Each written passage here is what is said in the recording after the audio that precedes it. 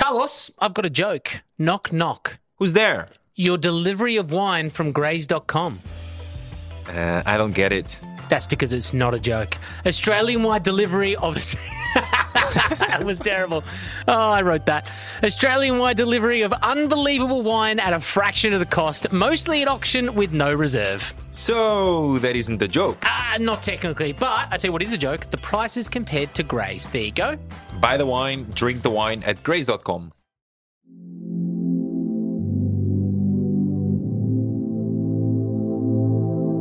Hello and welcome to Got Some Wine podcast with myself, Angus O'Loughlin, ex-radio guy, now podcast creator, and the guy sitting next to me, if you're watching this on YouTube, is Master Sommelier Carlos Santos. Yeah, hello Angus. Good to be back.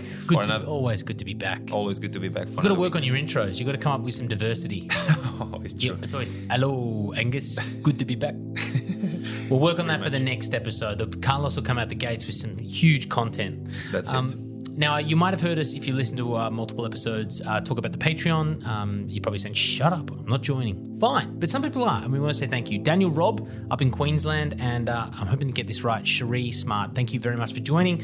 Those guys are joining our current list of people who are basically members of our podcast, which means they get all the unedited footage, which means they get about 20-25 minutes each week of a full deep dive of each bottle of wine. As you listening right now get about 10 minutes, so they get to drink alongside us but get the full intake, especially some of the outtakes. That's what some people, especially also, Lisa Johnson, love the most. The bad mum jokes and stuff, right? All the stuff, all the moments that Carlos has to clear his forehead of sweat.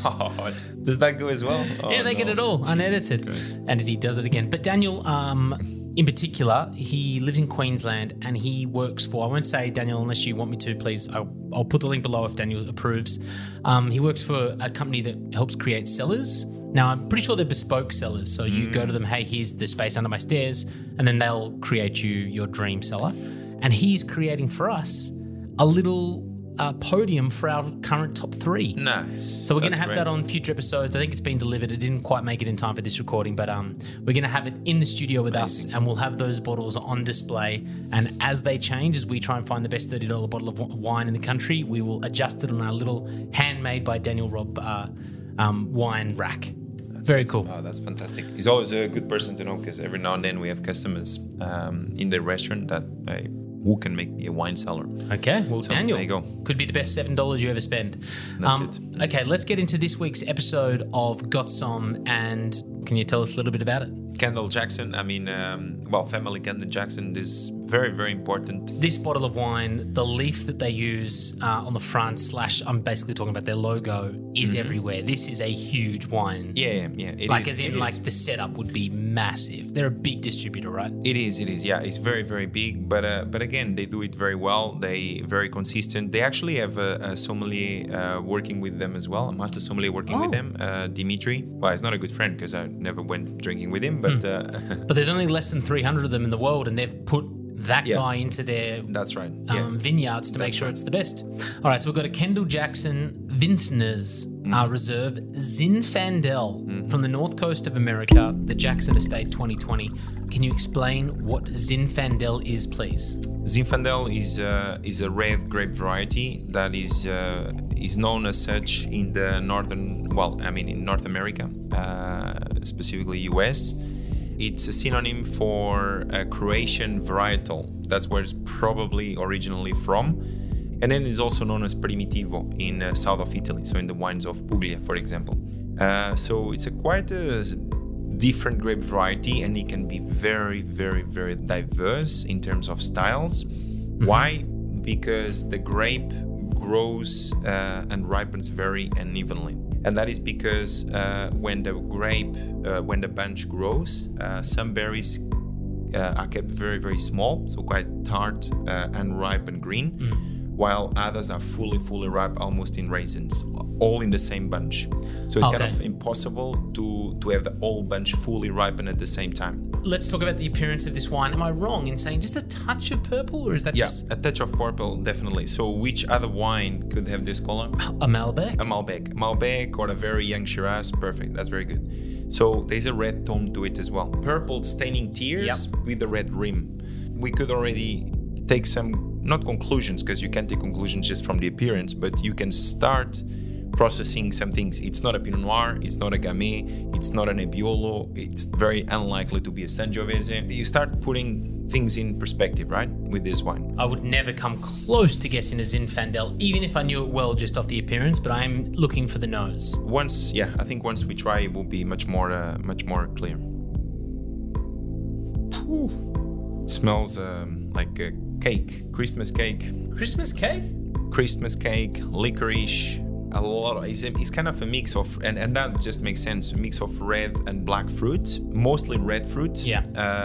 Like cooked strawberry and red plum. It smells heavy.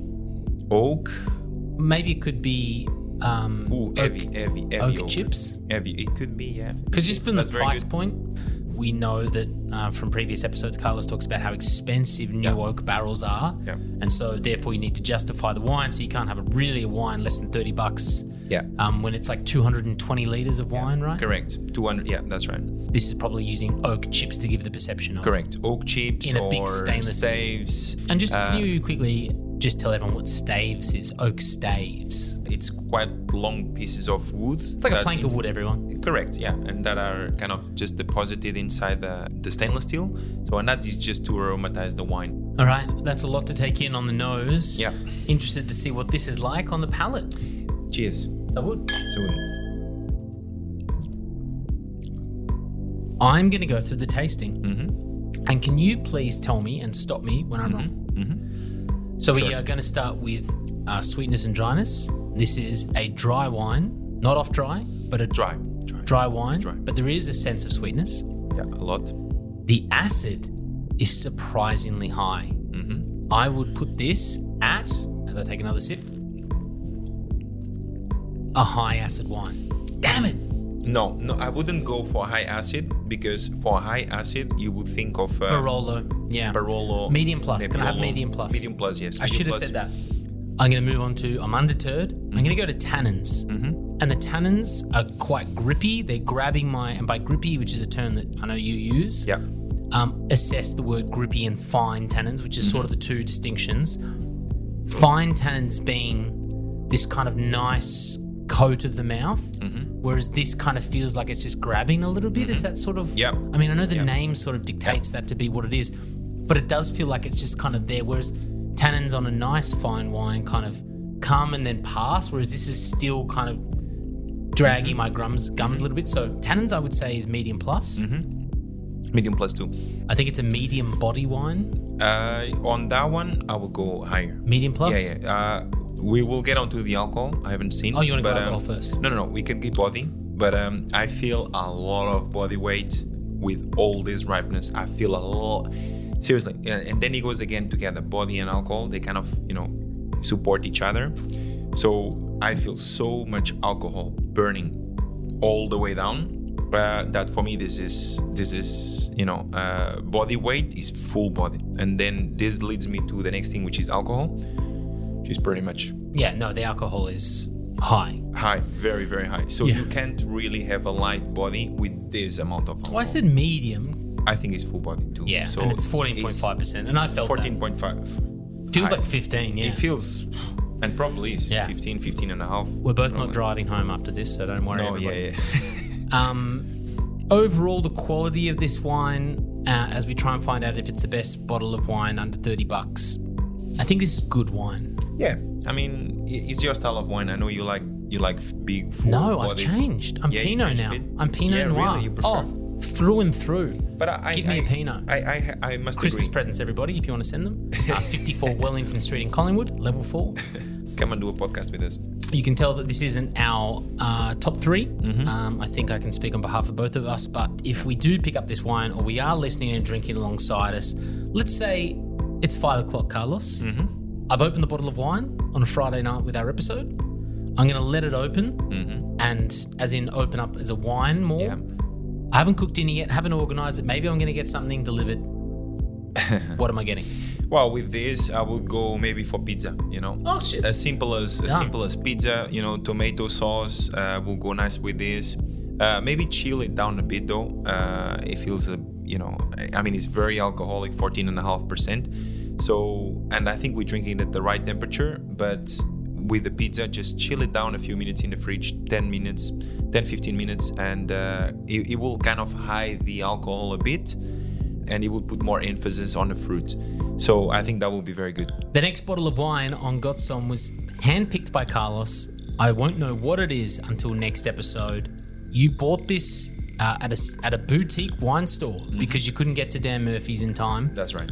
Can you give us a little bit of a hint of what we're going to be looking at next week? Yes, absolutely. So we will try a Jabolet wine from the Rhone Valley, and that is a Côte du Rhône, white Côte du Rhône. Very interesting Grenache blend with Viognier, Roussanne, and Marsanne. So quite textural, but not overly done, and is organic producer. The cool thing very is, old wine estate dating back to the 1800s. We had the SGM, which was a learning for me a few weeks ago, the John Duval, which I always have known as to be GSM, didn't know it could be changed. This is essentially the same sort of thing. It's a blend of white wine grapes. Yeah, and it's still a Rhone blend. The bottle of wine is difficult to find.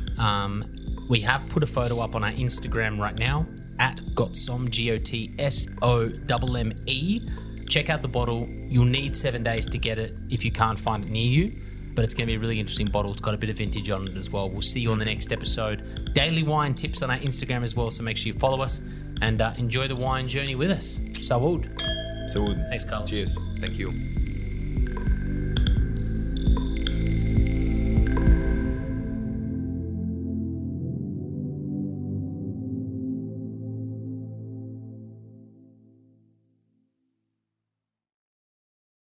If all this talk on this episode about good quality wine has you wanting to wet the whistle, head to graze.com. What's wetting your whistle? Like a referee? You don't know, do you? No. You never heard of wet the whistle? No. What's the whistle is like the whistle, okay. yeah? Well, what's the equivalent of saying like desperate for a drink in Portuguese? Right. Cheio de sede. Well, that. We can also attest to the Australia-wide delivery of your wine in one piece and always protected. The bottles that we drink on the episode are most likely bought from Graze and always arrive on time and in great nick. Buy the wine, drink the wine at graze.com.